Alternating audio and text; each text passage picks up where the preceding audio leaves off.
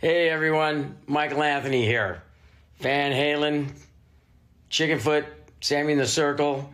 But anyway, you're listening to the only podcast that is dedicated to breaking down the entire Van Halen catalog one track at a time. And the podcast will rock. Ow! Hello, baby!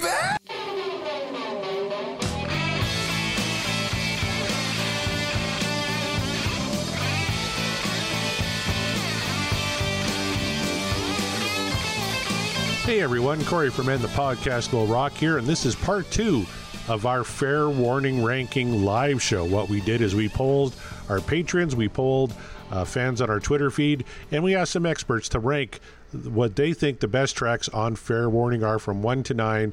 This is the show where we announce the results of all those different rankings. We got a great panel, including some of our patrons. Chris L. from Pot of Thunder was able to join us, Eric Senich from the Van Halen News Desk, and we had a heck of a lot of fun. Hopefully you listened to part 1 before you're joining us here in part 2, because we're going to kick things off with the song that finished number 4. All right, let's find out what finished number 4. Oh, yeah. What? Oh, wow. Jesus. Come on. That's right. Oh, boy. Number 4. So this is Love. Total points 178. One person had it ranked first on their ballot. One person had it ranked 9th on their ballot. Its totals are 9th, 1, 8th, 0. 7th spot was 3. Let me just turn this down just a smidge. Now turn it up instead. Oh, yeah. Put that 6th place. scarf on. There you go. 4 votes for 6, 6 votes for 5th, 14 votes for number 4. That's where it finished on the list. 3 votes for number 3, 1 vote for 2nd, 1 vote for 1st. So This Is Love hits the top 4. What do you guys think? Yep. Everybody's kind of nodding. You start with we'll start with you, Eric. Oakland scarf right here. I'd say. Eric? Where did you land this one? Where did I have it? I had it at number 4. Number 4. Aha. Yep. We're right there. Yep. It was released as a single, one of 4 singles. Did okay. As we know, there was no huge hit great live footage of it. Single on the album. This is just kick-ass song. Yeah, great live footage of it from Oakland. Yeah. Great bass line, and listen to that solo. Yeah. Oh yeah. Yeah. That's pristine Edward right there. Yep. And there's that video at the prehistoric park that is now classic. That's the worst. With Dave's humping a huge T-Rex or whatever. So this is the one I thought I was going to get a lot of flack for, because this was my number 5. 5? Yeah, it was my number 5, and I think only because I tried to not let that's fucking Dave right there. that Dave Howe. I think I didn't want recency bias to come into it, because we had gone over this one not that long ago. That's right. And I don't know. Yeah, there was something about my top 4 just beat it out barely, which surprised me, because I thought Dirty Movies was going to fall a little bit lower. But as I mentioned earlier, that song just kept annoyingly so picking at me, and I was just like, I don't hate this song that much. I really like it, and I'm liking it more and more every time I hear it. So with all that being said, yeah, it's like So This Is Love had to at least crack the top 5, because I dig it. It's got all the things that I really enjoy about Van Halen, but it not to the point to where it's my all-time favorite on the list. So that's where it fell onto me. So for it to be number 4 amongst all the other votes, not surprising. I get it. I'm surprised I'm not being thrown daggers at so far. But Scott Haskin, how about yourself? Where did you put So This Is Love? I also had it at number 5.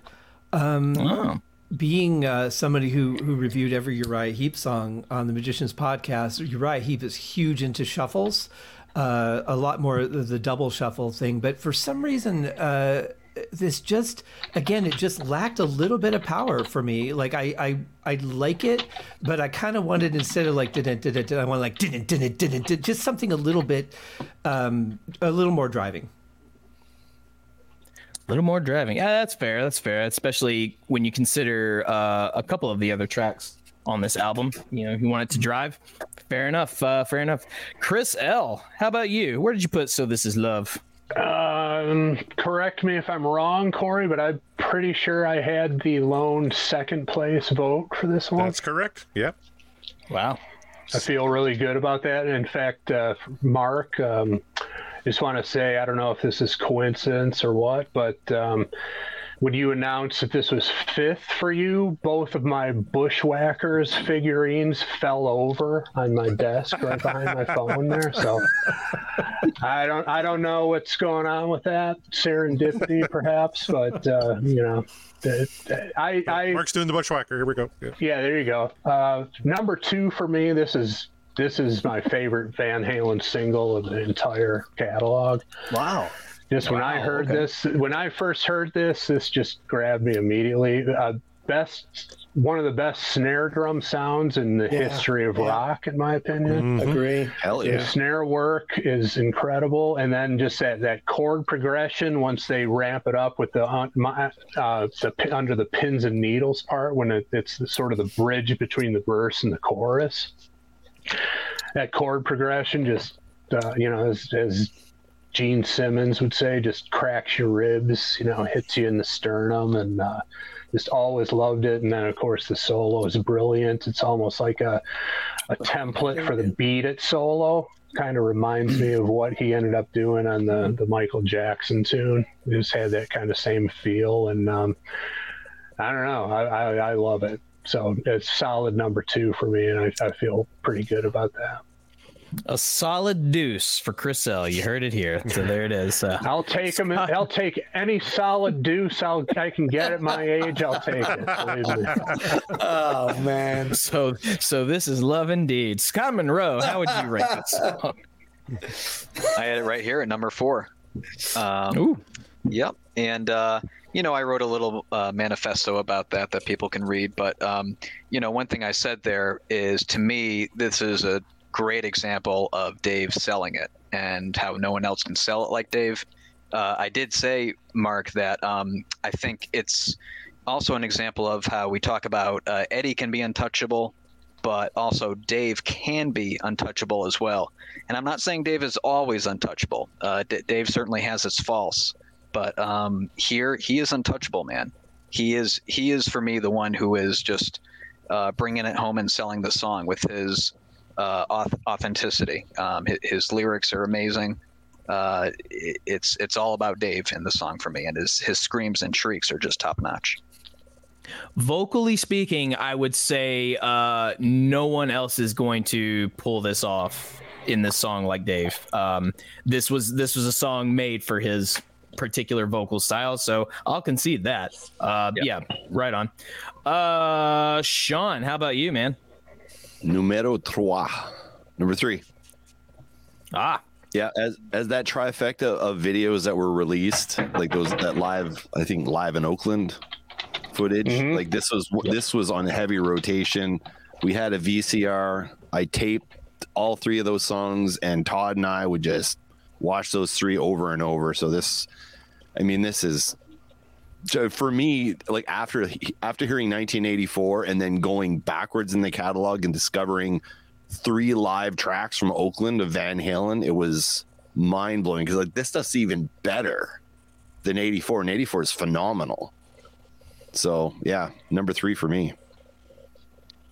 In the top 3 for Sean McGinnity. All right, Chaz, can you beat that?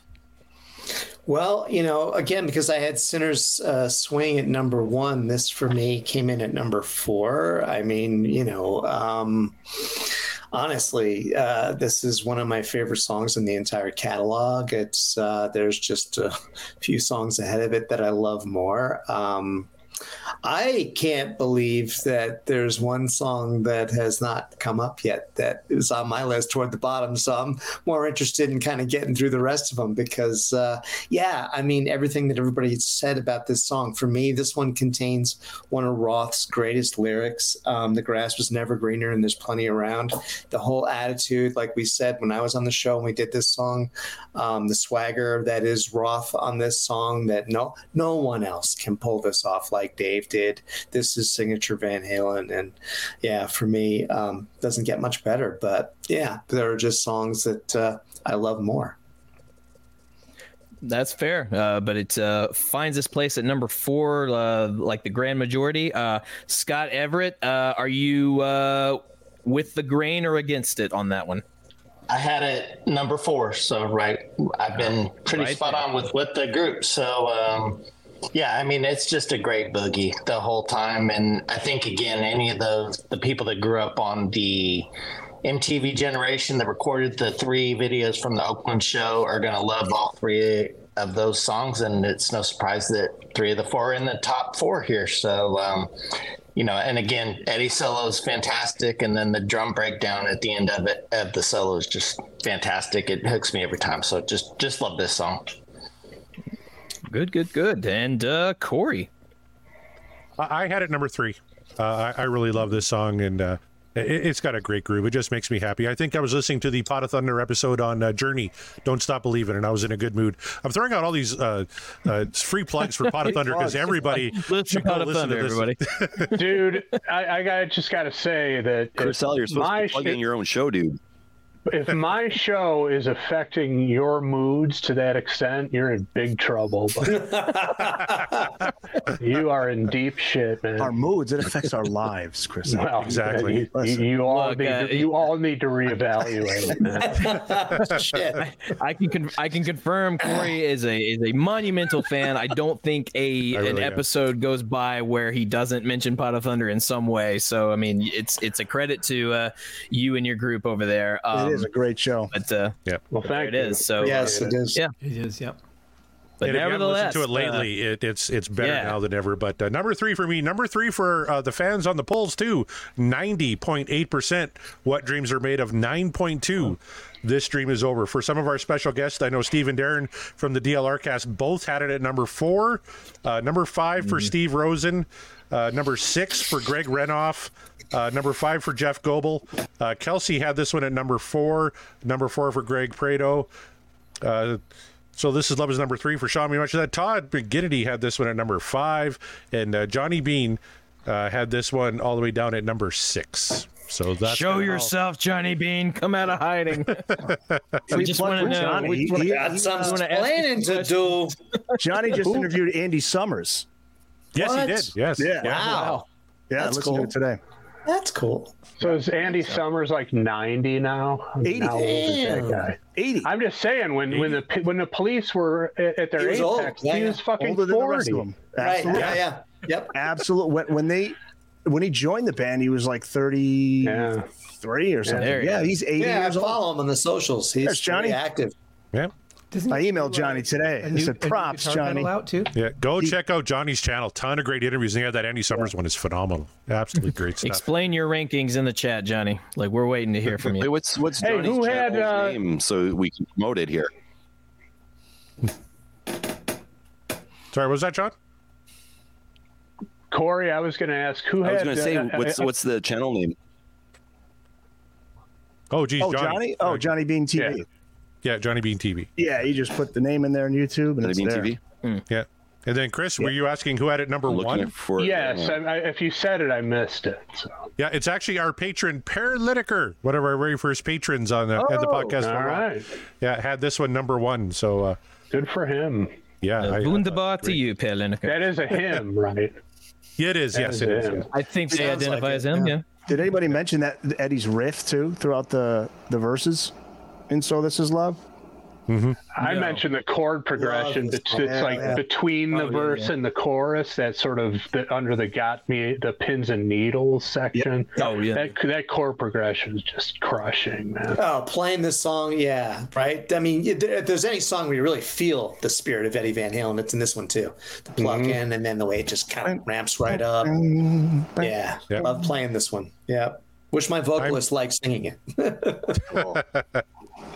Time to announce number 3. You guys ready for some Mean Street? There we go. Oh, man. Well, too bad. You're not going to hear it yet here either. Yeah, it's got to be up there. Get this. I do not get this. Number 3. Oh, and Chaz is already shaking his head. We'll get to you, Chaz. This is Hear About It Later, voted number 3 on our official rankings. Total points, 207. First track to crack 200. Highest ranking was first. We had 1 vote for first. Our lowest ranking was 8th. And that person is on the call. They can explain themselves. So it had no votes at 9th, 1 vote at 8th, 2 votes at 7th, 3 votes at 6th, 2 votes at 5th, 5 votes had it at 4th, 14 votes had it at number 3, 5 votes at number 2, and 1 vote at number 1 for Hear About It Later. Well, why postpone the inevitable? Chaz, you seem so not keen about this song taking the number 3 spot. Well, where did you have it? I guess this one's kind of hard for me because this one always brings a big smile to my face. Number 1, because everyone knows, you got to jump, right? Everyone knows the coordinated line jump that they do. Wrong song. Some of the lyrics out of this one too. Pay my bills. The whole Dave's lifestyle and how he likes to live loosely. I don't know. I mean, for me, came in at 7, which was behind really what I think is, 8 and 9 is really one song. So it was like, again, just like someone said earlier, things have to hit the bottom of the list. It's still, best to, or the least favorite of the favorite. That's fair. This one was number 6 for me. Only because I wasn't sure exactly where to put this because I like it. I don't like it more than my, obviously my top 5, but I struggled because it could have easily hit number 4 for me. It could have easily, depending on the day, hit not 9, but maybe 8. But I said, no, I think that's too low because I enjoy it a little bit more. So I kind of compromise, and it fell at number 6. I don't have a great grand explanation as to why, other than I didn't know where else to put it. To me, it didn't belong in the top 5, but it didn't belong too far down the list, but still somewhere kind of in the middle. So that's why I put it at number 6 personally, and that's my story, and I'll stick to it. However, Cowbell. Scott Everett. But Cowbell. I mean, Cowbell definitely was a contributing factor. Scott Everett, how about yourself? I actually had it at 2, so I knew the top 3 were going to be. Nice. I knew the top 3 were going to kind of be mixed, but again, I think the video played a lot in. The first time I saw the video, I was just mind blown. I remember them pulling out in the later tours, did a fantastic job with that. I just love the guitar solo. The storytelling within the lyrics is great, and Eddie can't be beat on this song. I love this song. I've always loved this song. Well, there you go. Number 2. Wow. Big ranking there. We'll move on over to Scott Everett. We just did Scott Everett. That was me. I meant Scott Monroe. There's so many Scott.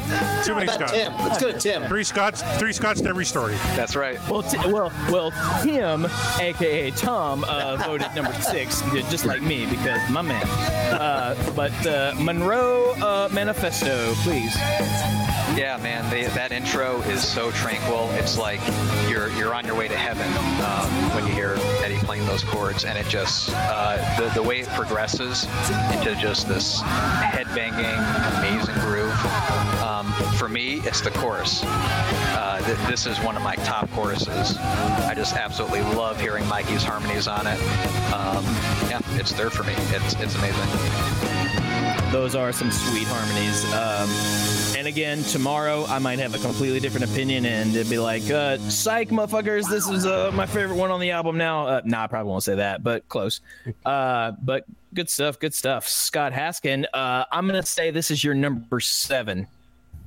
You're close. It's number 6, actually. Just like me. It's not bad. It was one that I actually had a hard time placing because, again, a lot of these were first time listens through without breaks. Like when I hear the song on the show, it's broken up into chunks. So this is really the first time hearing a lot of these songs all the way through.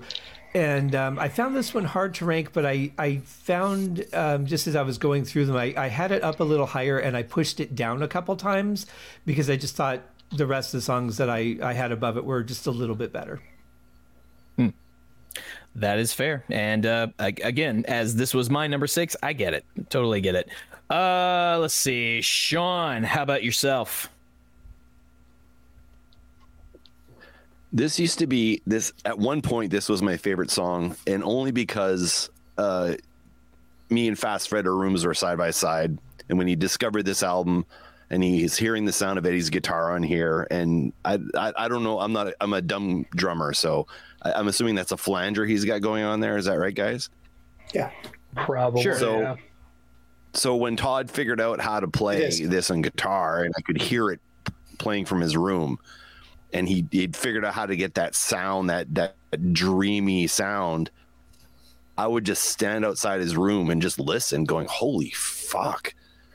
It was just amazing. So for me, there's a nostalgia to this song. I ranked it 4th, but this used to be much higher on the list for me just because every time Todd would learn a Van Halen song, it was like, okay, I'm in. You know, that made it much more special for me. All right. There you are. Cool stuff. Eric, how about you, man? Well, it's funny. Scott Monroe, I think, was the one who said it sounds like, heaven, that opening. And I think I'd said it once before on this show. When I pass away, that's what I want to hear when I'm walking into heaven because it's so beautiful. But, you think on paper, you have that opening and then you have the rest of the song. It's like, how are you going to make that work? And the transition is just perfect. And it's actually... Dave with that scream, bridging the gap there, and all of a sudden it just transitioned to this just badass rocker. And what else can you say, man? I mean, that's a Van Halen deep track. That's perfection right there. Eric thinks it's perfect, but does Chris as a deep track? agree? Oh, by the way, Mark, sorry, I think you were saying that Chaz had the wrong song with the jumping in unison. Well, he was saying, no, I was making a joke because he was saying jump a lot. And I was like, well, that's the wrong song. Oh, I got you. Because it's interesting, though, because they did it there and then they do it in the jump video. So right. Yeah. Easy to that's just me being that tie back. cheeky and annoying. Yeah. So no. Chaz is correct. Technically, I'm just being an asshole. Chris L, how about you? Yeah. This is one where I think I'm dead on with the listeners. I had it at 3, I believe, Corey, if that's correct. That is correct. Yeah, this for all the reasons mentioned before, it's like we all know that Unchained is the extreme jet plane flanger sound. But here he's got it like a lot more subtle, but it's definitely there, and it gives that lush quality to it. And I definitely prefer his flanger tones to his phaser tones. I think the phaser gets a little annoying to me when I hear it too much, but I can never get enough of the flanger when it's used well, which he was obviously the king of. And then those sections that bookend the solo with the "You Can Try Me at Home," just those chord progressions and stuff. It's just like there's so much going on, and it's all just it's such a high level. And this is quality, top quality music right here, from lyrically, musically, all of it, just primo stuff. Primo stuff, as he says. Corey, do you agree? It's my number 2. I think this is probably my favorite deep cut in the Van Halen catalog. I love Hear About It Later. Yeah. It did get number one vote. That was Steve Roth, actually, from the DLR cast, voted at number one. Steve's got number one. Yeah. I had it too.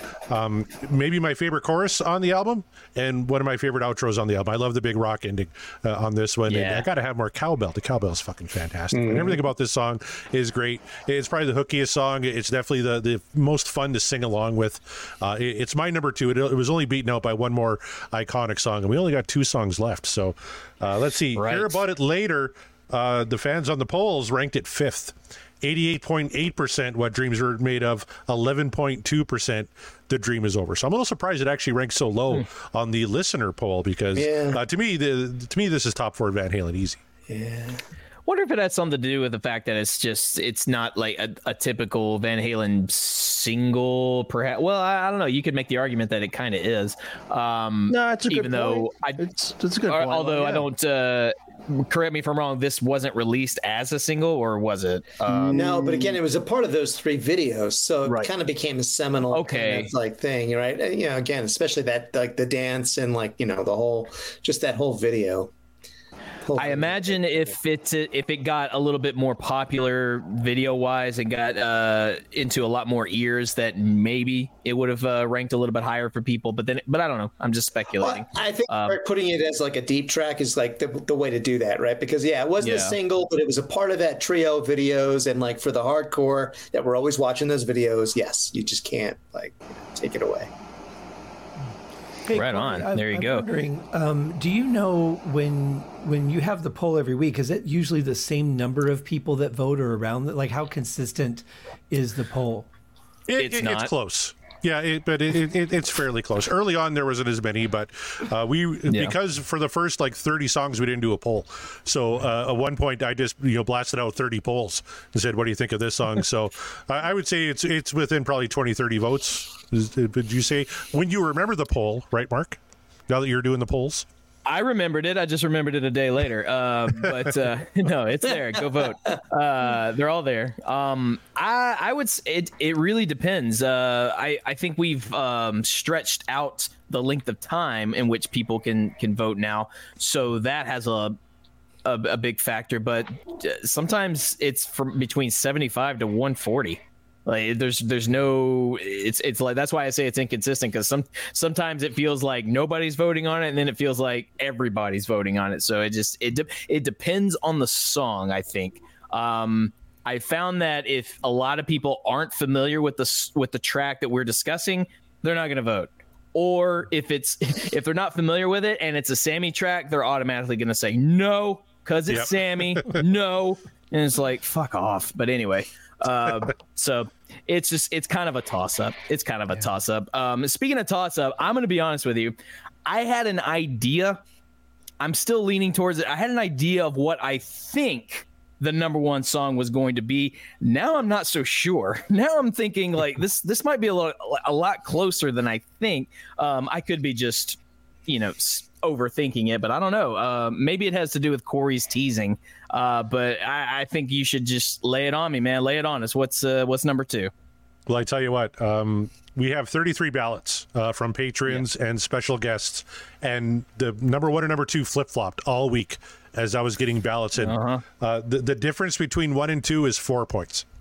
Wow. Like it was that close, and literally today the song that finished number 1 kind of went ahead by 4 points. It was usually by 1, and it would flip back and forth, and this has been really interesting because 1 was a big hit and 1 kicked off the album. So the only 2 tracks left were Unchained and Mean Street. Let's just take a poll of everybody on the call. Who thinks Unchained finished number 1? Show of hands. 1, 2, 3, 4, 5, 6, 7. Okay, so only Scott. You think Mean Street finished number 1? I only think that because that's how I voted. Let's see. All right. Well, let's find out. The song that finished number 2. Ready yourself, Jeff Brewer. If it's a slow fade, then we know what. Yes, number 2. Wow, there it is. 2. There it is,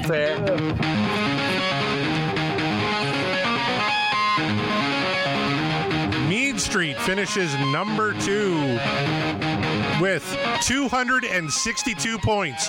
Its highest ranking obviously was number 1. 12 ballots had it first. Its lowest ranking was 5th. So there was no votes for 9th, no votes for 8th, no votes for 7th or 6th. 2 votes had it 5th, 1 vote had it 4th, 6 votes had it 3rd, 12 votes had it 2nd, and 12 votes had it 1st. Kind of a shocking upset the way things were looking. Yeah. Is that the highest, lowest ranked song? I believe it is, yeah. 5th is the lowest it goes, yeah. Yeah. It was only, look, the last 2 tracks we're discussing, it could only have been those 2 songs, like, honestly. If not, I would have been just so confused, but... poor Jeff. Somebody call, let's make sure, can we get the police over to his house for a wellness check? He's upset. He has been crowing about Mean Street being number 1 all week, and I'm sorry, buddy. Criminal. It was number 1 for a long time, but... Yeah. That's why I said I'm not sure. Because 3 was the upset for me, man. 3 was big. Crazy stuff. Scott, what were you asking me? Have you not met me? Did you know that I could? No, Scott Haspin, is it? Yeah. Nice to meet you. Yeah, the curve. But no, that's true. I guess you could have been the X Factor. So you know what? I'm going to start with you. Where did you rank Mean Street? I almost think this warrants a green. I actually ranked it at number 2. Whoa! Good man. I've had on par with everybody, and we know my number 1 isn't. So this is the only one I apparently got right. So I'll take it. This is the one. You were so wrong for the rest of the list, and then finally we get to one you got so right, or 50% of the audience. Yeah. Solid deuce for Scott Haskin on that one, but apparently, according to everybody, solid deuce. There you go. So, like, Tom was with you, so he's not mad. Chris L., where did you rank Mean Streets? This was number 1 for me. This is your number 1? Okay. Yeah. Just... So I mentioned earlier that, my personal music listening rig was an 8-track player, but this is the first album that I bought in real time, like the day it came out. The first Van Halen album that I bought the day it came out. And I went with my buddy, and I got my 8-track copy, and he got his vinyl copy. And we went back to his house and listened to his copy. And I'm telling you, man, just that you put that needle down and on a fresh slab of vinyl, you don't hear a lot of pops and crackles, but you still hear them. Just those slight pops and crackles as that guitar fades in. And then that open G chord that just smashes through your sternum, and then the whole band kicks in, and it's nostalgia for me, but it's also just, this is like apex Van Halen. This is them just absolutely firing on all cylinders, and it just is a brilliant piece of music all the way around. Not going to argue against any of that. The only reason this one is my number 2 is because my number 1 just hits so hard. We'll get into that.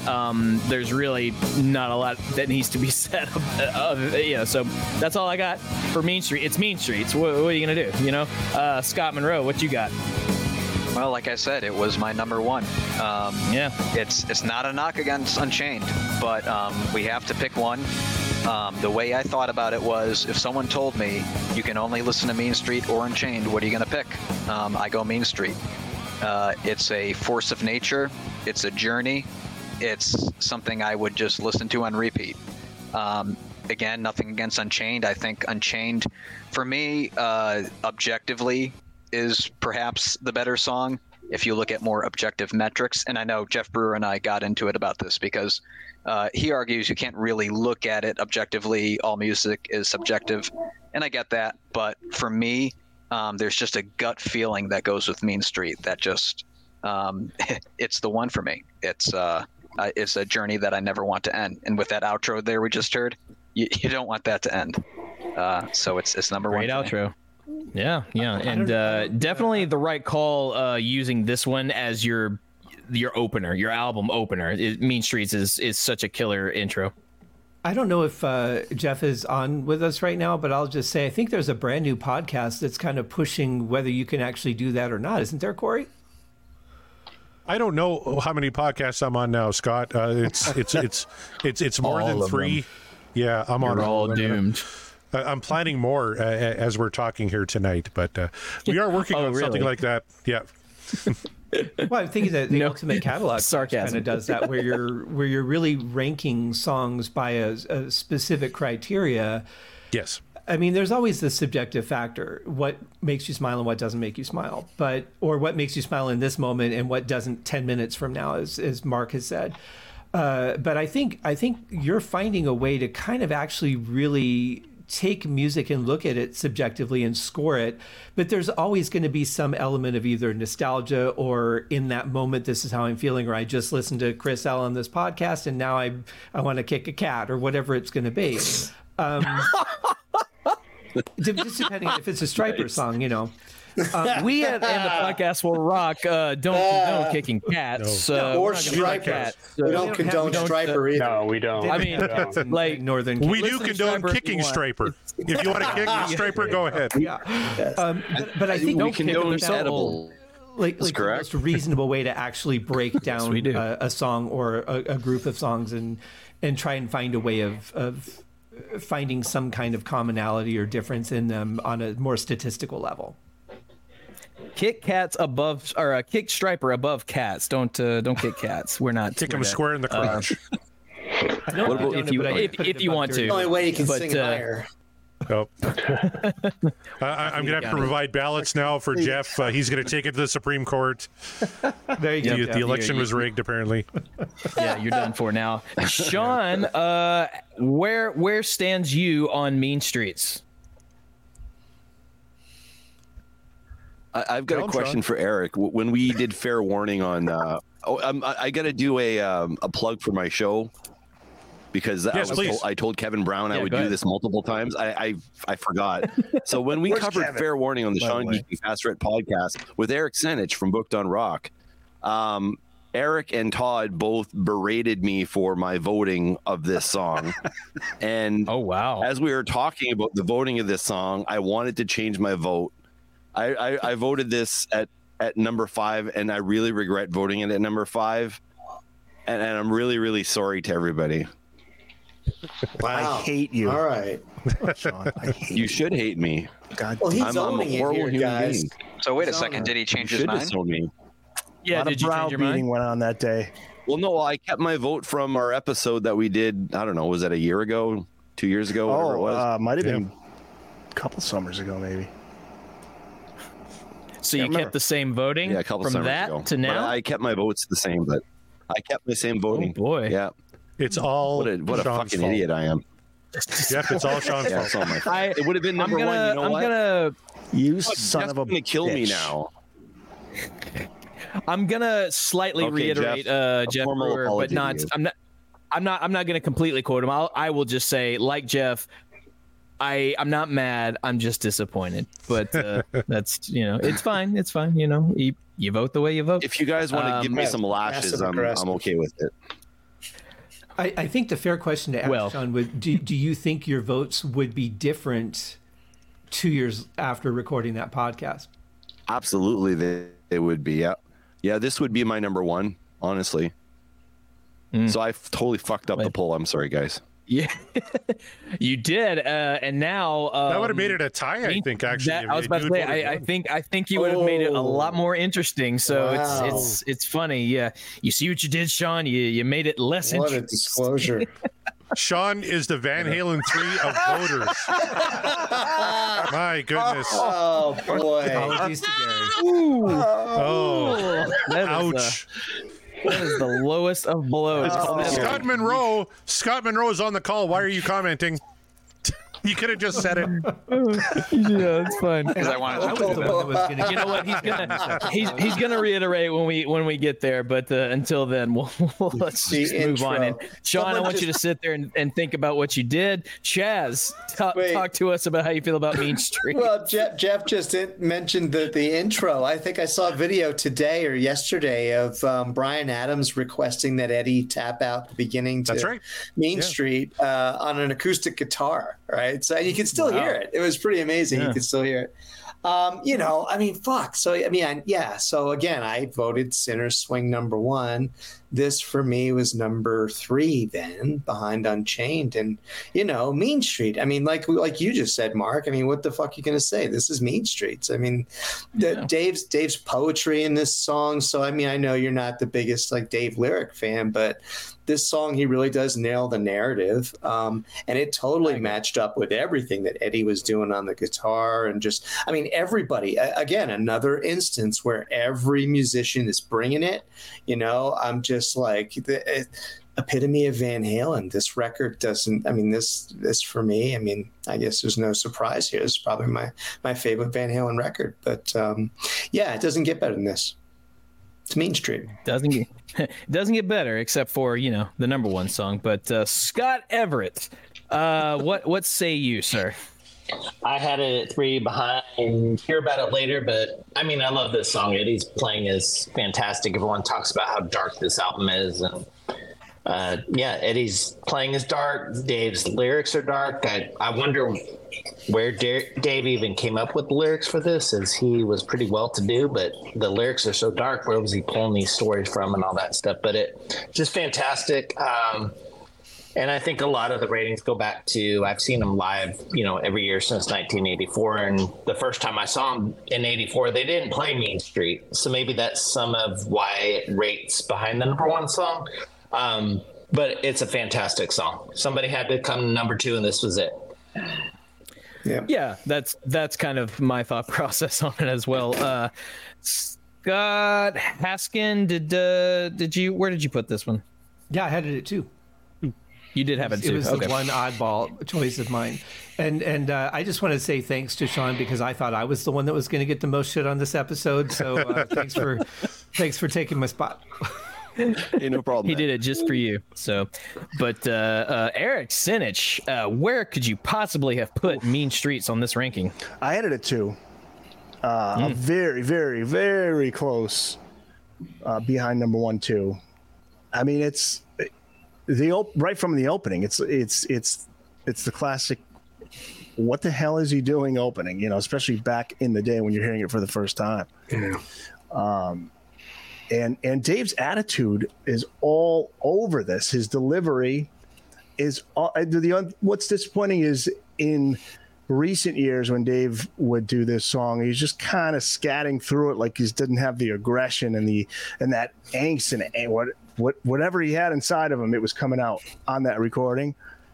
And the ending, you wonder how long that ending went too in the studio. It'd be interesting just to hear that original recording.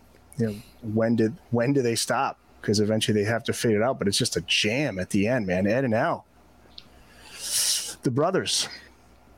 50 measures until they finally had it, called it quits. That's 50 extra minutes. But I mean, you can imagine 50 phrases, and this is like this song never ends. I can't imagine though. Ted Templeman and Don Landy just sitting there like, keep going, man. This is fucking great.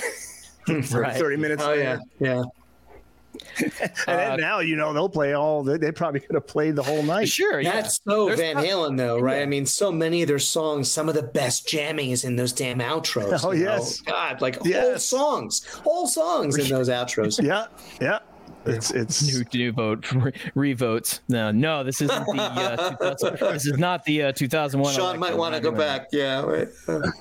And we've talked about Alex so many times, but just a little like the stop and start. The thing was like, where's he going? Whoa, where's he going? Oh yeah. I mean, it's just brilliant. Makes me wonder how much it changed if they did like keep that going. far beyond the fade out. I wonder if Eddie decided to change it up a little bit. Did Alex change it up? Is there like a whole new section we just never got to hear because they finally were like, okay, we're good. We got it. That's what I was just thinking to myself. Somewhere in the vault there, right? Yeah. By the way, what about live? What about live when they did this? Like, I'm just wondering if they extended it. Don't know. Yes. No, they played it pretty straight at the end of it. Yeah. Do you remember how many times it was played live? No. I knew you were going to ask that, Corey. I can't remember. Got some music? Here we go.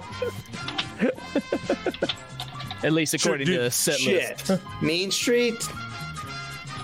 You know what? We're not going to do it tonight. I'm just going to let you know. Mean Street. They played a grand. How about 251 times? Wow, that was close. Wow. That includes the Sharon era, right? Well, they played it during. It does, yep. Sharon did great. All the way up to 2013, they played this one, yeah. Remember Gary in the Australia show? When they slow to play this one live. Corey, I imagine this one fell into the same category as the majority. This is your number 2? This is my number 4, but let's get back to the folks who asked. Wait a minute. Okay. You're the host. This is the guy who really likes humans being. Okay. Hey. Shut it up. Shut up. The difference between 4 and 1 is very, very minute for me. I love all 4 of these songs. I ranked 5 and you picked 4. Yeah, I know. And how's everyone yelling at me? I ranked it higher than you did. But I love Mean Street. It's fantastic. And all I can equate it to is deep down in my gut, what we love about music, right? If I'm listening to Fair Warning, what song makes me happier? And I gotta say, there was 3 tracks that make me slightly happier than Mean Street. I love Mean Street. Everything about it is fantastic. I don't disagree with anything anybody said. It's just if I'm looking to put on a track and just go bopping down the highway on my way to the gym or what have you, I'm probably gonna put on Hear About It Later or our number 1 song or So This Is Love. But to me, the difference between 1 and 4 is very minute. They're all fantastic. You lost us when you said 4. You lost us. We stopped listening. I know. At that point. There's people who put it lower. I know. I was about to say, no, I'm still baffled at the number 5 ranking. So this is like Milli Vanilli winning Best New Artist. Man, I don't know. Very upset about Milli. Shut up about the sun. Well, then I guess inviting Sean on the show again. It's we'll have him back. We'll just question him. We'll put him in the hot seat the whole time. Yeah. I just want to go through the names that had it number 1. Ryan Powell had it number 1. Jeff Brewer, obviously, if you guys couldn't fucking guess, had it number 1. Janice Risco had it number 1. I want to mention Heath McCoy, a good patron of ours, had it number 2, as did Brad Gould. Tyron Ronbruster had it number 1. Ben Andriozzi had it number 2. Nate from the Deep Purple Podcast had it at number 3. Let's all take pitchforks and flaming torches to his house. Matt Lacasse had it number 2. Josh, our good buddy Josh, who's not feeling well tonight, but he's checking things out. Hi, Josh. He had it number 1. Greg Zito had it number 2. Kevin Brown had it number 1. And then if we go to our special guest, Johnny Bean had it at number 3. Todd McGinnity had it at number 1.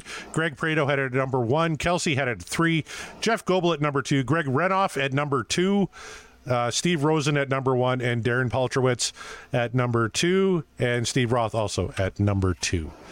Wow. Number 3, like between 3, 4, and 5. I don't know. I don't get it. But hey, them's the breaks, right? Well, that being said, Corey, the veil has been dropped.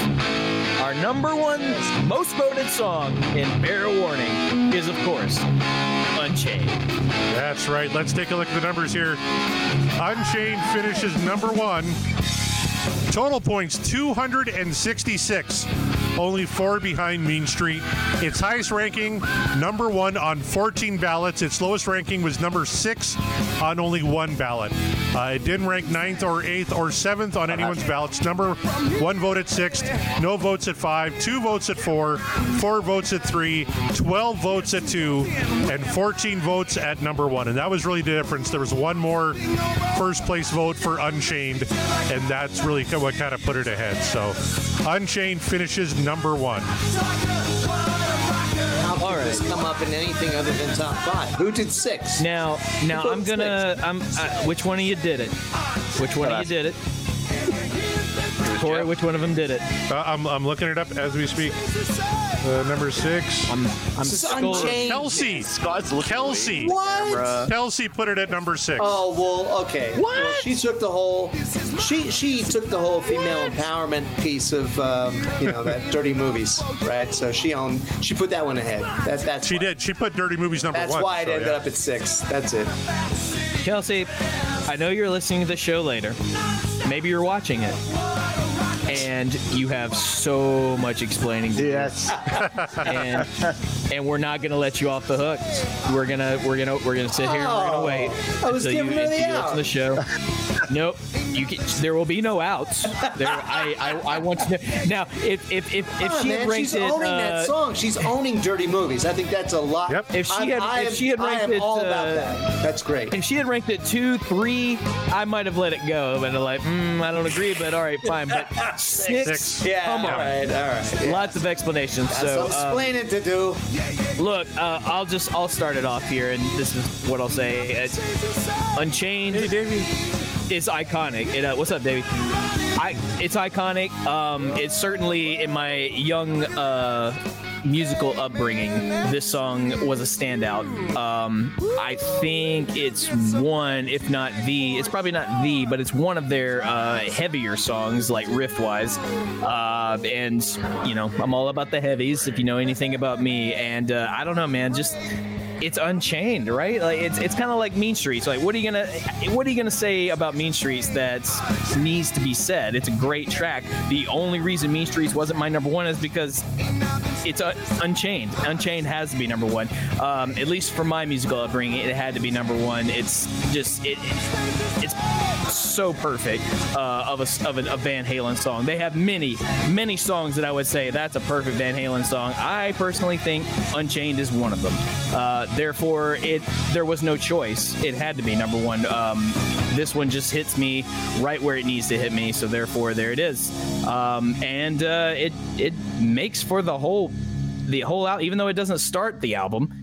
It makes the whole album really just be a standout. And thankfully, the show and the journey with the show have really opened my eyes to Fair Warning, whereas I didn't have it. I just knew a couple of songs. Like, yeah, those are cool. Maybe I'll check out that album sometime. Thankfully, the show made me sit down and actually analyze it, and it's been great. But therefore, only by maybe a smidge, but Unchained has to take the number 1 spot for me. But I know it is not number 1 for Chris L. Chris, how do you feel, and where did you put Unchained?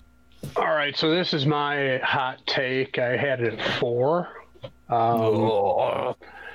And the sole reason for that is just kind of overexposure. I mean, I've just heard it so much, and just get to the point where I appreciate the deeper cuts, but I really wouldn't have it higher than 3. I mean, I'm on a given day I might bump it up over here about it later, but it would never top Mean Street or So This Is Love for me. So I mean, it's not really, would never really leapfrog any of those, but I mean, obviously it's incredible. You got the jet plane flanger, you got the drop D tuning, which is that and Sabbath Bloody Sabbath, the first 2 like drop D tuned songs I can remember hearing. And before I knew about alternate tunings, I was just like, man, how do they get that heavy sound, and then somebody, one of my guitar teachers was just like, yeah, you just tune your E down to D and there you go. And it's like, oh fuck, there it is. I didn't even know you had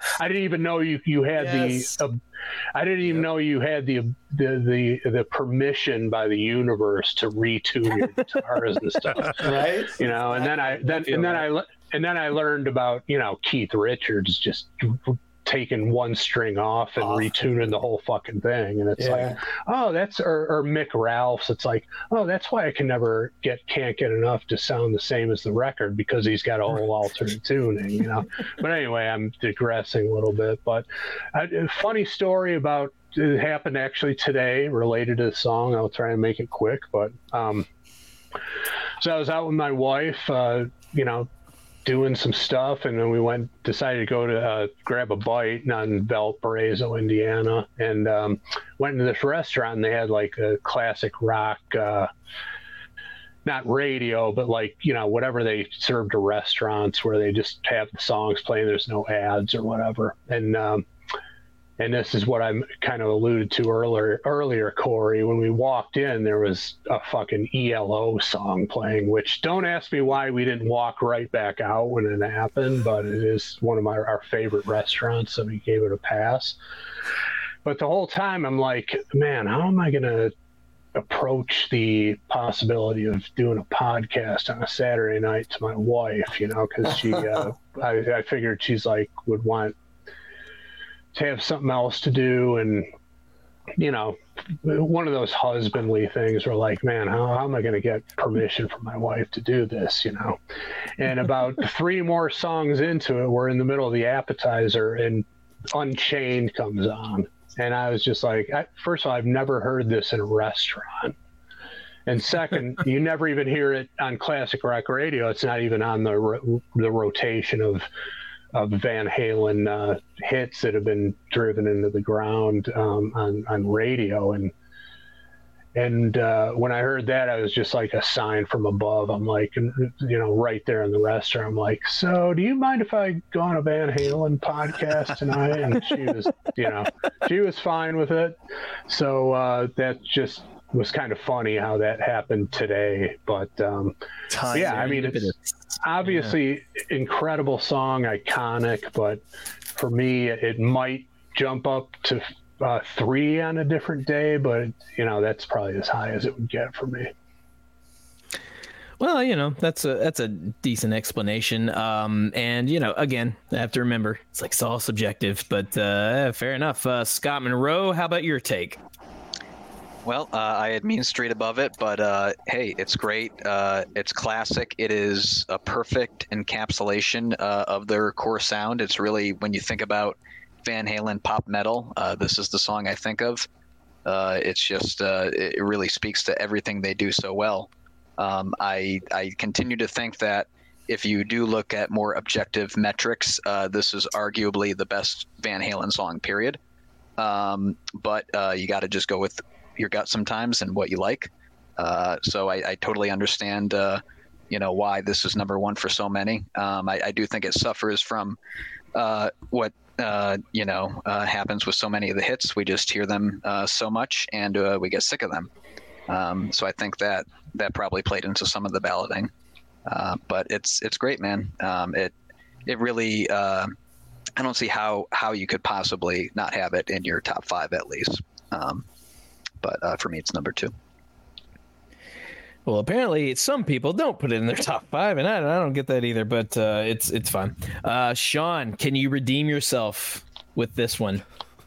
Yeah, this was my number 1. This is one of those songs that Fast Fret would play at the time, so there's nostalgia associated with it. The flanger again, watching him play it live watching my brother play it live on stage. So for me, my brother was like my favorite guitar player, so if he's playing a Van Halen song, for me it elevated the song because my brother learned how to play it. But originally when I did my voting for it wasn't rated as high because of the overexposure. It kind of, I mean, my brother played it all the time to the point that I got sick of it.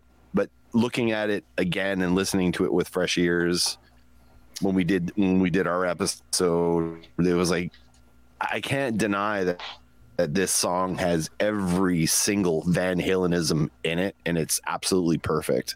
So I rated it number 1. As well, you should, but you know, not everybody did. So, Chaz, are you one of those? No, man. Yes, you are. That was a joke. I voted Sinner's Swing number 1, but yes, I know.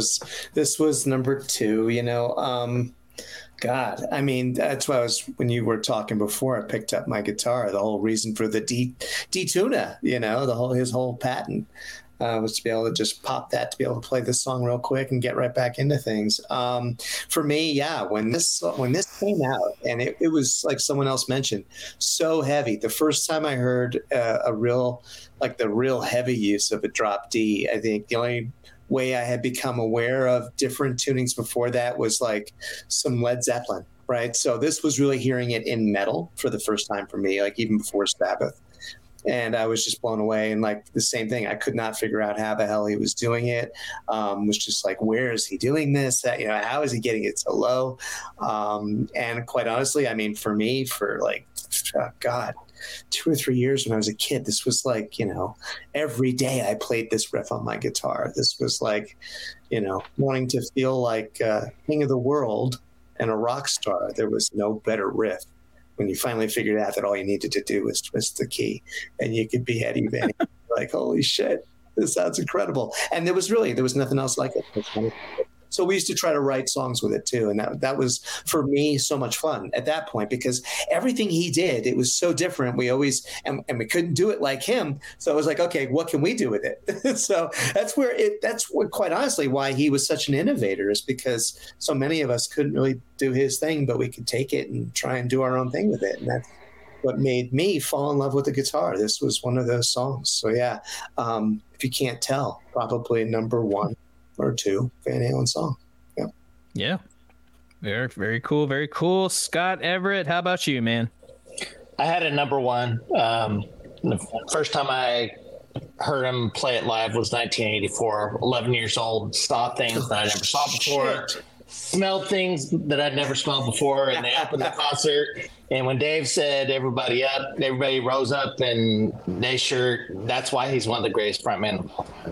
Just amazing song. I have amazing memories from it. From 1984 to 2012, again, they opened that tour with it, and they dropped the curtain with Wolf on it, and the crowd went insane. It's probably my favorite concert opener of all time. And who the hell interplays with their producer during the song? I mean, only Van Halen after a solo like that. So just an amazing song. One of my all-time favorites from Van Halen. Yeah, right on. There you go. And Scott Haskin, how about yourself, man? It's not your number 1. We know that. It's definitely not my number 1. I just like to talk about Sunday Afternoon some more. No, I had to sit number 4. It was okay. I think the chorus to me just kind of wears on me after a while, because it's just, okay, we're going to go Unchained and just pace. Like there's no real variety in it. And I'm not a big fan of talking parts in the middle of songs, so that's what kind of ruined it for me. But come on, dude, give me a break. But I got to tell well done story along with Chris L's 8-track story. So I'd worked on a 48-hour film challenge over a weekend doing the score, and the people that I worked with were like, well, we want to see the film that you worked on. So once I got the copy, I didn't think anything about what was in the content of this film. And there's this, now this is like a family-friendly work environment, right? So there's people of all ages, different religions, and all that sort of thing. And there's a point in the movie, it's a movie about speed dating. And there's a point in the movie where one of the guys is trying to impress the girl, and he goes 10 inches. And I'm like, oh my God, I can't believe that I just brought that into work. So I kind of replayed the rest of the movie in my head really quickly and realized that was the only part. But yeah, that was definitely one of those 8-track out of the player as quick as it can type moments for me. No. All the 8 tracks, everybody. And let's see, going right over to Eric Sinich himself. How about you? It's the quintessential Van Halen song. It is absolutely the definition of Van Halen Dave era. In fact, when I got into Van Halen, it was 1984. And, well, actually, I should say I was exposed to Van Halen through 1984. When I really became a fan was during the Sammy era, OU812 and When It's Love. My friends in school were like, you got to listen to 5150 and Your Dreams, Love Walks In, Why Can't This Be Love? And my older brother said, you got to hear the Dave era. And, the first time I heard Unchained, I mean, it was instant, man. It was just fucking goosebumps. That riff, just adrenaline rush. And that's when I was just pretty much, I woke up and said, okay, this is the Dave era. This is that hardcore, Dave era Van Halen. And I'm removing the like Chris L said, and the other guys have said, it's been played a lot, and they factored that in. I removed it from the equation, and the driving beat and Dave's humor in there, the breakdown, unbelievable. And Alex during the solo, again, it's just what he's doing is just, I wonder what Ed's career would have been like if he was just playing with just a straight ahead drummer who's just keeping time and that's it, because it just elevates Ed. I mean, when he's doing all that stuff, just that dun, dun, dun, dun, dun, I mean, absolutely, it's fucking mind blowing, and yeah, it's just pure adrenaline, man. And I can what you were just saying, I can totally see why Al is not playing anymore. I mean, the way the two of them could anticipate each other, right? And the things that they did creatively together, just sensing where they were going to go. It was just totally feel, right? And how could you ever think you could do that again, right? I love the Oz Festival and in the middle of what song, they're just the two of them, right? Yeah. I know exactly what you're talking about. Ding, ding, ding, ding, ding, and Alex just a big smile. You could just see how much they love playing with each other on stage, in the studio, whatever. Yeah. Yep. There definitely is a very evident between siblings. Like my brother played guitar and I was a drummer. Sean, you probably got the same thing. There's just you know each other well enough, and you know each other's playing that you just feel. You learn to write and create together, and you have your styles become very similar. So you meet at the same intersections, right? That's exactly. Yeah. Yep. Well, there you go. And all right, finally, to round it all out, Corey, your vote, sir. Unchained takes me back to when I was a young man at 15. We'd make the 30-minute drive down to Plentywood, Montana, stop at the Come and Go, or the Ejaculate and Evacuate, as we called it. I was waiting for this story. This was the first song that I got some action with a young lady from Plentywood, Montana. This was playing at a Come and Go. Yes. Woo! Yes. Boy. Back then, way back in the late 80s, early 90s, girls in Plentywood would do a lot for a 6-pack of Canadian beer, let me tell you. And I had Plentywood, let me tell you that. So Unchained has a very special place in my heart. But I think it was so. Yeah, maybe see that one coming, Undressed. There you go. Sometimes I wish I was back at the Ejaculate and Evacuate. I got some leg that night, let me tell you. But for sure. Unchained has always been one of my favorite songs. It's top 5 Van Halen for me. I love everything about it. I'm not going to apologize. Sorry, Jeff. I love Mean Street too, and I don't care if you think Mean Street's a better song. I love Unchained. I put it number 1. He said, "I'm not going to apologize," and followed immediately with, "I'm sorry, Jeff." Here's another right. Here's another alternate title for the song based on Corey's exploits: "Sack Drained." Yes. I think there's a Nick Pollock song come in there. That's not my heart. It doesn't have to be. It was something else, and it was good. Yeah. Oh my God. Can't wait for the best 20 seconds of your life, right there. Damn right. You weren't going to the Come and Go for a slushie. That wasn't for it's a not slushie. your heart, Corey. It's your Corey heart. That's a T-shirt, joke. Corey. Was it Ejaculate and Evaporate? Whatever the fuck it was. Make a T-shirt. Evacuate. Evaporate is a totally different evening, Eric. I don't know how you do things now. Yes. That's a job for Kevin Brown. We're expecting a new by next week. Oh my God, Kevin! Please, whenever you hear this, please make just whatever iteration of that shirt. Wasn't Ejaculate and Evaporate the title of a Star Trek episode? Probably. One of the many times Kirk banged some. No. That was Next Generation. That was Next Generation. I believe that was probably a Deep Space Nine. Oh, there you go. If we're just there you go. Yeah, let that one sink in for a second. That's what Poison called their greatest hits album. Oh my God, that's right. Yeah. But Mark, we're not the only two that put Unchained number one. Let's just kind of go through some of our favorite people here. Michael Griffith, who couldn't join us here tonight, he put it number one. Heath McCoy had it number one. Brad Gould had it number one. So did Ben Andriozzi. Matt Lacoste had it number one. Greg Zito had it number one. Let's see who else. Johnny Bean had it number two. Of course, Todd McGinnity had it number two. Greg Prado had it number two. Kelsey, of course, number six. Man, she's got some explaining to do. Jeff Goebel had it number one. Greg Renoff had it number one. And Steve Rosen had it number three. Darren Paltrowitz had it number one, and Steve Roth had it number three. For our fans on the polls, it was really, really close. Actually, Unchained comes in at number two, 95.6% What Dreams Are Made Of, 4.4% The Dream Is Over, whereas Mean Street was 96.7% What Dreams Are Made Of, 3.3% This Dream Is Over. So less than 1% difference. So it really close everywhere you look, except for Kelsey. I just can't look at Corey the same way ever again. Jack, evaporate. That's awesome. Evacuate, not evaporate. You're talking about a very different evening, Chaz. I have stories about that too. We'll be hearing the Corey's. Dome had a song called Premature Evacuation, right?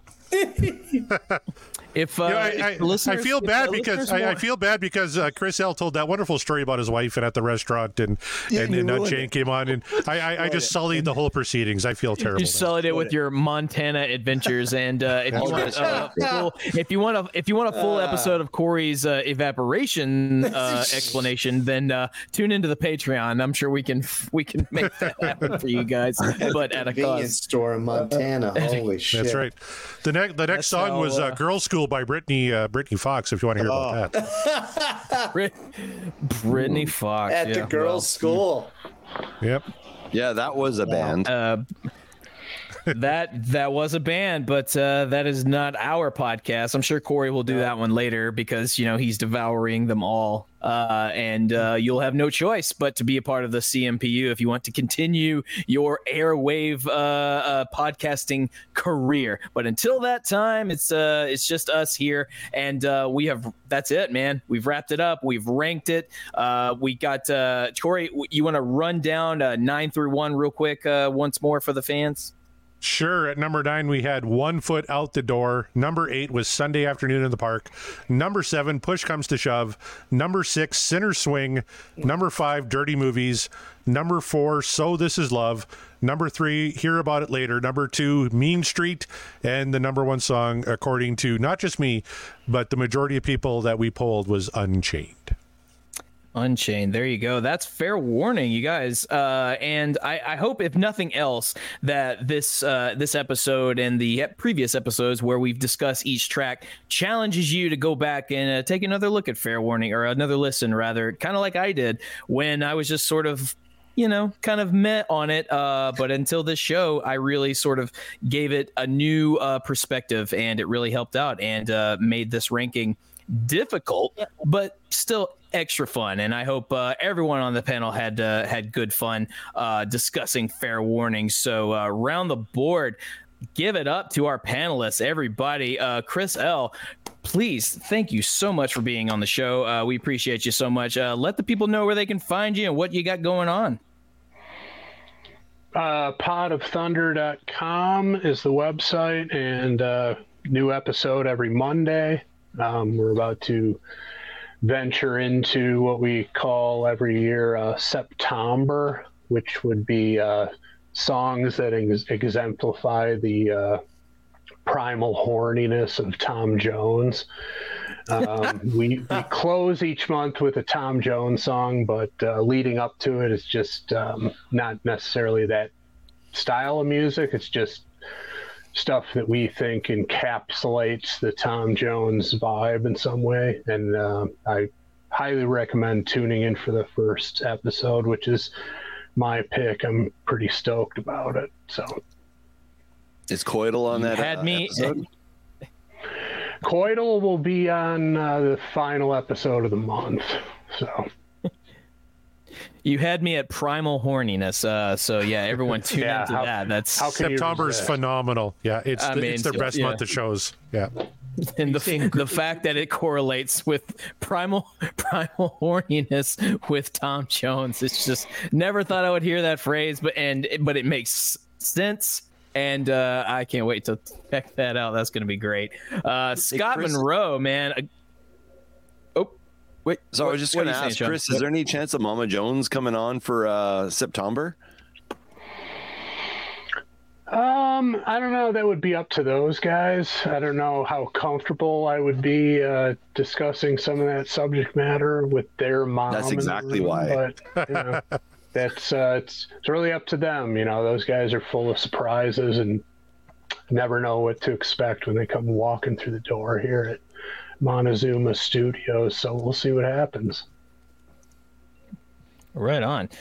Scott Monroe, thank you so much, man, for all of your manifestos, all the things that you do, your contributions. Please let the people know where they can find you if they want to reach out. Yeah, thanks for having me on, man. You can find me on Twitter or X or whatever it's called, at Scott D. Monroe, and I'll continue the manifestos as long as I can. Keep them up. We enjoy reading them. So, Sean McGinnity, man, always a pleasure having you on the show. Been a while since you've been on the show. It's been too long. So, yeah, very, very much so. We'll have to have you on pretty soon. Until that time, please let the people know what you're up to and where they can find you. The show is called the Sean Geek and Fast Ret Podcast. That's me and my brother Todd, and we talk about bullshit pretty much every week.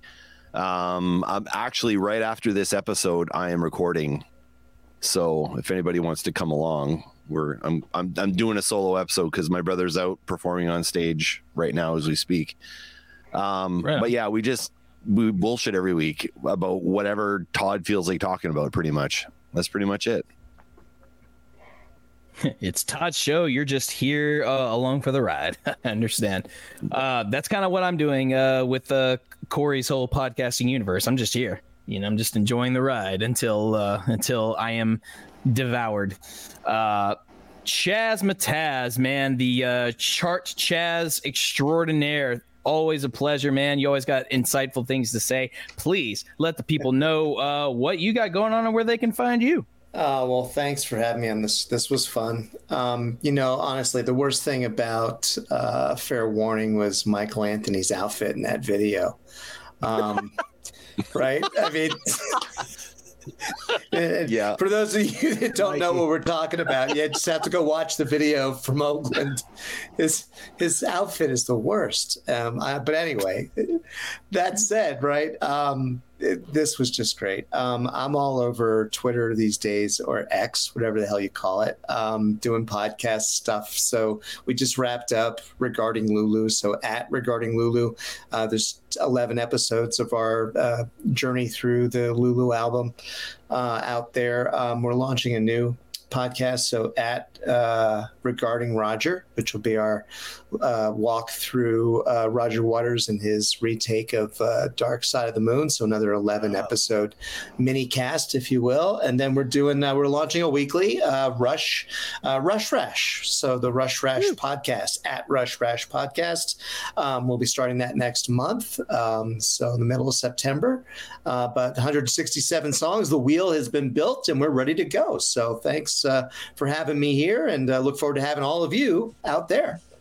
Come talk Rush. That's going to be. Hey, Chaz, can I ask you a question real quick? Show. Yeah.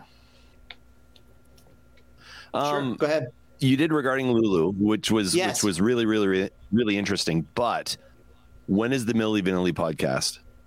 Milli Vanilli. Yeah. A one episode show. Blame it on the rain. They were a thing, and then they weren't. The end. We have to find one that's already been done. I do blame it on Lorraine.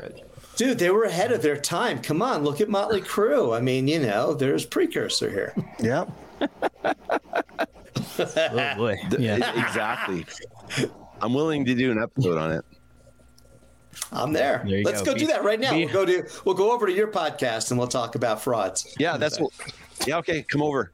Come over. We're doing it right after this. All right, you heard it here, folks. Be on the lookout for the Milli Vanilli show by Milli these two Vanilli Motley schmucks. Crue cast. Oh, Motley and the Milli Vanilli crew. I don't know something. That's Motley Shrews. There you go. That's Motley Vanilli. Mick Mars forever.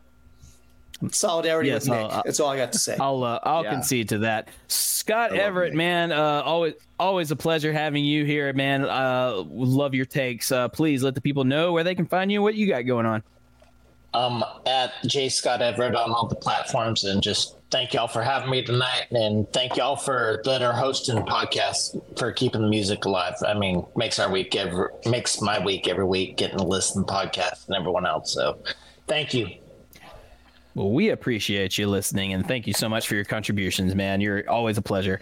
Scott Haskin, I mean, you're all over the place, but you can still let the people know what you got. You have a lot going on right now. Let them know what you got and where they can find you. I do. And first, I just want to say thanks for having me on, and thanks for not kicking me off after you found out what my number one pick was. And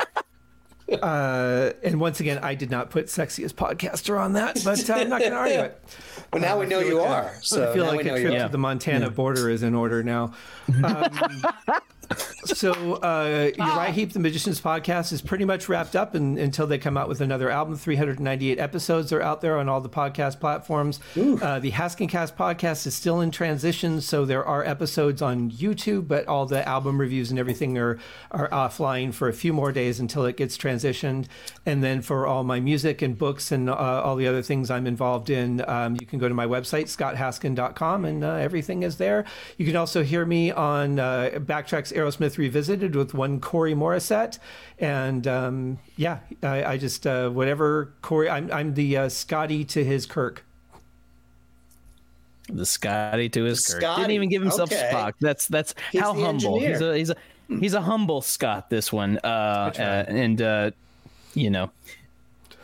don't know that claiming Scotty is humble, but that's just me. It's my opinion. Hey, Scotty's kind of the unsung hero of the OT. Well, I'm saying, I don't know if that's a humble swipe. I agree. Anyway, it's true. I could also tell another story about another road trip. And Chris, you actually might be more familiar with this. I don't know if you ever went up to Jackson, Michigan to see the Cascades.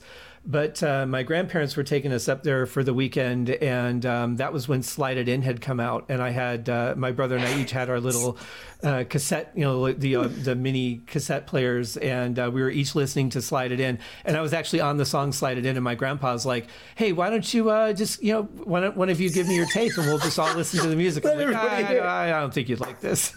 Yeah, no. That would have been a moment for sure. I think Spit It Out would have been even worse. But, kid friendly. It's almost a Disney soundtrack, that album. Just the dark side of Disney that people don't like to talk about, but it's there. Good stuff. Eric Sinich, man, you came in clutch. We knew you would. We knew a Wild Eric Sinich would make an appearance because he always does, and that's what we appreciate about you. Yeah, glad I could. Please let the people know where they can find you. Okay, wait. Oh, who put that Jesus. there? Who put that there? Well, that was me. That's right. I put that there. Yeah, thanks guys for having me, man. I always love being on. It's hard to take me seriously with that ejaculating. I'm sorry, Corey. Corey, that one's gonna last forever. Saying Baba Booey. Like this. Gotta say Baba Booey. That's kind of like a Whitesnake song. Ejaculate and elaborate. Slow and easy. Some Anvil songs. We gotta read some Anvil. Yeah, let me remove that so we can actually finish this.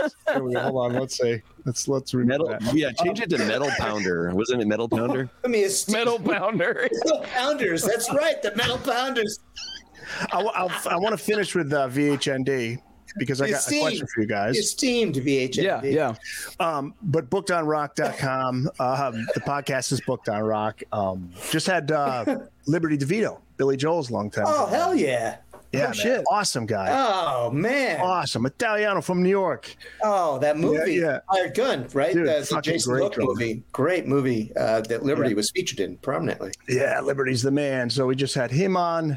Just had Greg Prado on too. He's got a book on the grunge rock Seattle scene that Hell just yeah. went up. Damn. Yeah, what else? I had some recent episodes on the Jive 95, which is the first underground FM rock station. It was based out of San Francisco in the late 60s, which is really cool. Howard Hessman was on the station called KMPX in San Francisco. He became Johnny Fever from KRP. Yeah, sure. Had that one. And coming up, I have... actually, I'm interviewing Daniel Buckspan, who has this book out. Ozzy at 75. So I'm interviewing him Tuesday night. This is the book, man. Check this shit out. Oh, wow. The Ozman. Yeah. There's Randy. Wow. So I'm going to be interviewing Daniel on that. Nice. What else do I have coming up? I'm just thinking, man, I've got episodes lined up for like the next, 6 weeks or so. Martin Popoff wrote a book on quadrophenia. We'll be on soon. I got an episode on David Bowie's Monsters album from 1980. Adam Steiner, the author, wrote a book on that. So a lot of good stuff coming up. Bookedonrock.com, or you could just find the podcast anywhere you get your favorite podcasts.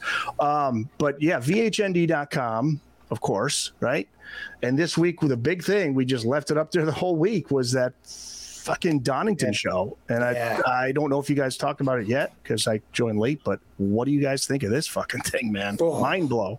Yes. Wow. Right? Amazing. Just Holy grail. And it keeps Holy getting grail. pulled down, of course. Holy grail. It's pulled down again, but at this point now, everybody's, who's a Van Halen fan has it, I'm sure. But man, that's Holy Grail, and you're seeing Valerie, the two Valeries. You got Eddie's wife Valerie and Alex's then wife Valerie walking up the stairs, and you see Dave and Alex talking before the show. And what's interesting is the band's on fire, of course, but knowing now the tensions within the band, I don't know, maybe I'm reading into it, but nobody's looking at Dave. Like, Dave's talking, but Alex doesn't make eye contact with him. Eddie's not making even on stage, they're just so fucking done. They're What about that burned line? out. What about on stage when he says Michael Jackson ain't got shit? Heavy metal, baby, right? Yeah. Right? Because wasn't it on the way to this where he gave Eddie the tape of his solo record? Right. Well, it's On the flight over. On the flight to On the this, flight right? over. yes. Yep. This was when it was all brewing up. Good Yeah. call. Yeah, man. And he's doing it. God, I'm thinking now, Chaz. Yeah, Dave's doing the fucking the moonwalk, and Yeah. He's totally fucking with him the whole show. Wow. Yep. Yeah, and nobody's looking at Dave. I mean, at that point, they're just like, his ego is out of control. But the band, it just gives you an idea of just how fucking great that band was. Yeah. And what a showman Dave was. And Dave's voice sounded, I think his voice sounded great. Some of the comments I saw on the links said, I think somebody said he didn't sound good, but he sounds fucking great.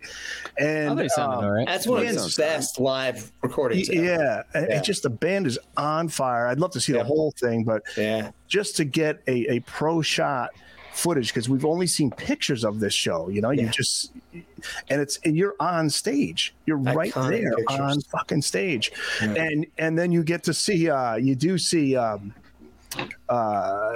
manager is there, Noel Monk. You could see him. He's the dude with the mustache. And Dave's bodyguard, Eddie Anderson, who we always would talk about. Eddie Anderson's one's like taking all the guys and girls running on stage trying to touch every member of the band, and they pull them off to the side. Just fucking madness. And that crowd is, and Dave's eating them up. He's just got them in the palm of his hand, and there's one point where I think it was it Hot for Teacher or something, and Dave is just so fired up, like he goes to Eddie's like that. He puts his hands on Ed's head, and it's classic Eddie, just like not even acknowledging, he's just jamming, unbelievable. And then what's cool is Michael Anthony's playing the keys. He's playing the keys on I'll Wait. And Joe. Yeah. It's just phenomenal. And there's a lot of talk about who owns it and the legal aspects of it and why it's being taken down. There's somebody who I'm not even gonna say his name because I don't know if it's for sure, but there's somebody who claims he has ownership over it, and he's the one that's trying to pull it down. Who knows? But there's that there's a lot more than this that's out there, and I just probably think a studio thing if I had to guess. For the legacy of the band, people need to fucking see this stuff, man. The younger generation who never got a chance to see them live. This is a band that can. This is the band. Mike doesn't look very. Yeah, he doesn't look happy. Well, they're treating Mike like shit by that. Right. Yeah. I mean, he just lost his publishing at that point. He wasn't happy about a lot. Whether that's true or not, right at this point here, man. Yeah. But there's the story Noah Monk's book where they're all just. Did he lose the publishing right before that show? Well, supposedly, I don't know if that's true or not. But now they're saying he didn't. Yeah. Sammy said lately he didn't. Yeah, he lost it, but they didn't enforce it, is what I heard. Noah Monk wrote it in his book, but I don't know how true it is. Just leave it at that. I just think it's all bullshit. But there's in Noah Monk's book that there's that scene that he sets where they're all they're eating dinner or whatever, and just Ed and Al and Dave are just giving Mike with Mike sitting there. Yeah, I mean we talked about it, Mark and Corey, when I had you on my show. It's like, why is he getting a fourth? What the fuck? He's not writing it. There's Michael Anthony just like zipping the lip, and then Dave gets up and takes a fucking plate of food and slams it down and like just stares down Michael, and then there's food all over Mike, and he just gets up, brushes it off, and walks out the room. It's like, God damn, man, Michael Anthony has. I don't know how a lot of patience, and a lot of like probably at that point just like he's kind of like a parent who's just sick of the children's shit, and it's like it's best to just like walk away from this. Otherwise, he's just gonna scream uncontrollably, and then I don't know, whatever. But he's thinking bigger picture the whole time. I think he just bigger picture and grace. People might say Mike just kind of bitched out for that. Like I don't think he did. I think he held back like with tremendous restraint from the jovial drunkards and what have you, because at that point they're just out of their minds. But I'll say this. I would say just one last thought. I think all those guys loved Mike. I think they all love each other. I mean, it's just you're talking about four guys like up in each other's fucking faces for however many years by that point, and now and Dave's ego out of control because he's the biggest front man in rock, and a lot of pressure in the drugs. There's drugs, there's alcohol, all that stuff going on. So they just needed a break. I wish they just took a break and then got back. But there wasn't much communication there. It was a lot of like passive aggressive stuff there. And it was like, did Dave quit? Did he get fired or what's going on? I don't think Dave really thought he was leaving for good. I think he was just going to do his thing and come back. And next thing you know, it's like Sammy's in the band and that's it. Yep.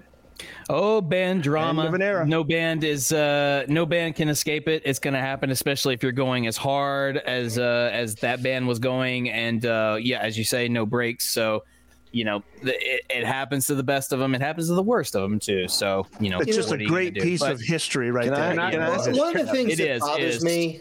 One of the things that bothers me about when people talk about like, and then, with the songwriting and, it was all Eddie and it was all Dave and Mike didn't do anything and Al didn't do anything. I'm sorry. Who wrote Al's drum parts? Why do people say Al did not contribute to the songwriting? Right. Al's parts were intricate. I mean, they were intricate and integral to the whole thing. Yeah. Now I could get that Mike maybe didn't, but certainly Let's go to Chris next. Let me just bust it. Let me answer that question real quick. Is like everybody knows that songwriting is lyrics and melody. And you don't really get that from bass or drums. So that's really where people draw the line is that who wrote the lyrics, who wrote the melodies. I agree with you on like the musical performances and Mikey's background vocals being intricate to, how a song comes out and how a song is remembered. But when pun intended, push comes to shove and there's all this money and ego involved, that's how you lay down the gauntlet. It's like, did you write any lyrics? No. Did you write any melodies? No. Then you shouldn't get a songwriting credit. Well, yeah. Then hold on. My other thing is I'll just, it's very rare that I get any sort of inside information, but I don't know if this is the same person that Mr. VHND was referencing, but someone in our inner circle told us that he's part owner of that footage, and he says there's about 50 hours of unreleased footage that Alex wants to turn into a documentary, and he wasn't really sure how that Donington thing got leaked, but he definitely, y'all can put two and two together on who that is, but says he's part owner, and they went about the business of having that leaked footage taken down. Yep. Interesting. Well, see, but what you wish that if they just handled it with, as far as Mike's concerned, why not just sit him down and say, dude, I know when we started it was splitting it 4 ways, but you know what, is it cool if we just give you? Do you think Michael Anthony would be like, fuck you? I think Michael was just like, yeah, it's cool, I get it. Instead of not, I think he was probably like pissed at him. Yeah, way more easygoing because I think he was just happy of the paid gig, and he was happy that it was consistent. And maybe he's one of those guys that, as long as I'm consistently working, staying on the road, doing the thing that I want to be doing, then and it's paid, I've got no complaints. So it seems like Mikey didn't have a lot of complaints based on the gig. So, roll with the punches, as it were, just kind of easy going, easy go. But at the same time, like, I'm not going to try and, kiss ass with these dudes just because. Why should I? Like, I'm in the band. I don't have to kiss ass like everybody else. Yeah. But maybe not. Maybe there's a whole other thing, but that's up to Mikey to tell that side of the story. Maybe he will. Maybe he won't. It's just all up to speculation. But all of that being he's said, a classy you guys, guy. Yeah, he's a classy guy. So, but all that being bullshit, said, you guys. Those guys had Let's go ahead and wrap this up. Yeah. Those guys had a blast in those years. They had a good time. Hell yes. They had a blast, and they made great tunes, and that's why we're here. We're discussing one album of many, but it's the legacy of the great Van Halen. Old and new, current, whatever members aside, it's all the same band, it's all the same love, and that's why we're here to show the appreciation. And we appreciate all of you listening, all of you guys who tuned into the chat, all of our panelists here. Corey, appreciate you all the time, always, even when you are just going to take over all the podcasting airwaves, and that'll be it. And that's just you just off into the sunset, devouring all the podcasts, and I will have enjoyed my run when that occurs, but it's not yet. Today is not that day. This is just one more show. We've still got 29 songs left on the wheel for the Van Halen catalog, you guys. 29. We are in the last 30 of it, so plenty of shows left to go around, plenty of opportunities to hear the esteemed guests that we have on the show again, and other guests as well, so be on the lookout for that, you guys. Podcastwillrock.com. Find all of our shows there. You can find some merch there. Buy some merch. Buy a shirt. Be on the lookout for that, because I'm sure after today's episode, Kevin Brown is just going to have a field day, just absolutely coming up with some crazy designs. You can find me at Mark the Bat on Twitter and Instagram, or X, whatever it's called. Podcast at Podcast Will Rock, also on Twitter, Facebook. I'm running those things now, so if there's a lack of activity, that's just because I either forget or I'm lazy. I'm sorry. Social media is just like it's whatever. But you can check out Corey and all of the podcasts he does, and everybody, all the people at the Deep Dive Podcast, and everybody who's mentioned their shows respectively. Thank you all so much for being part of this. We are And the Podcast Will Rock, and we will rock you later.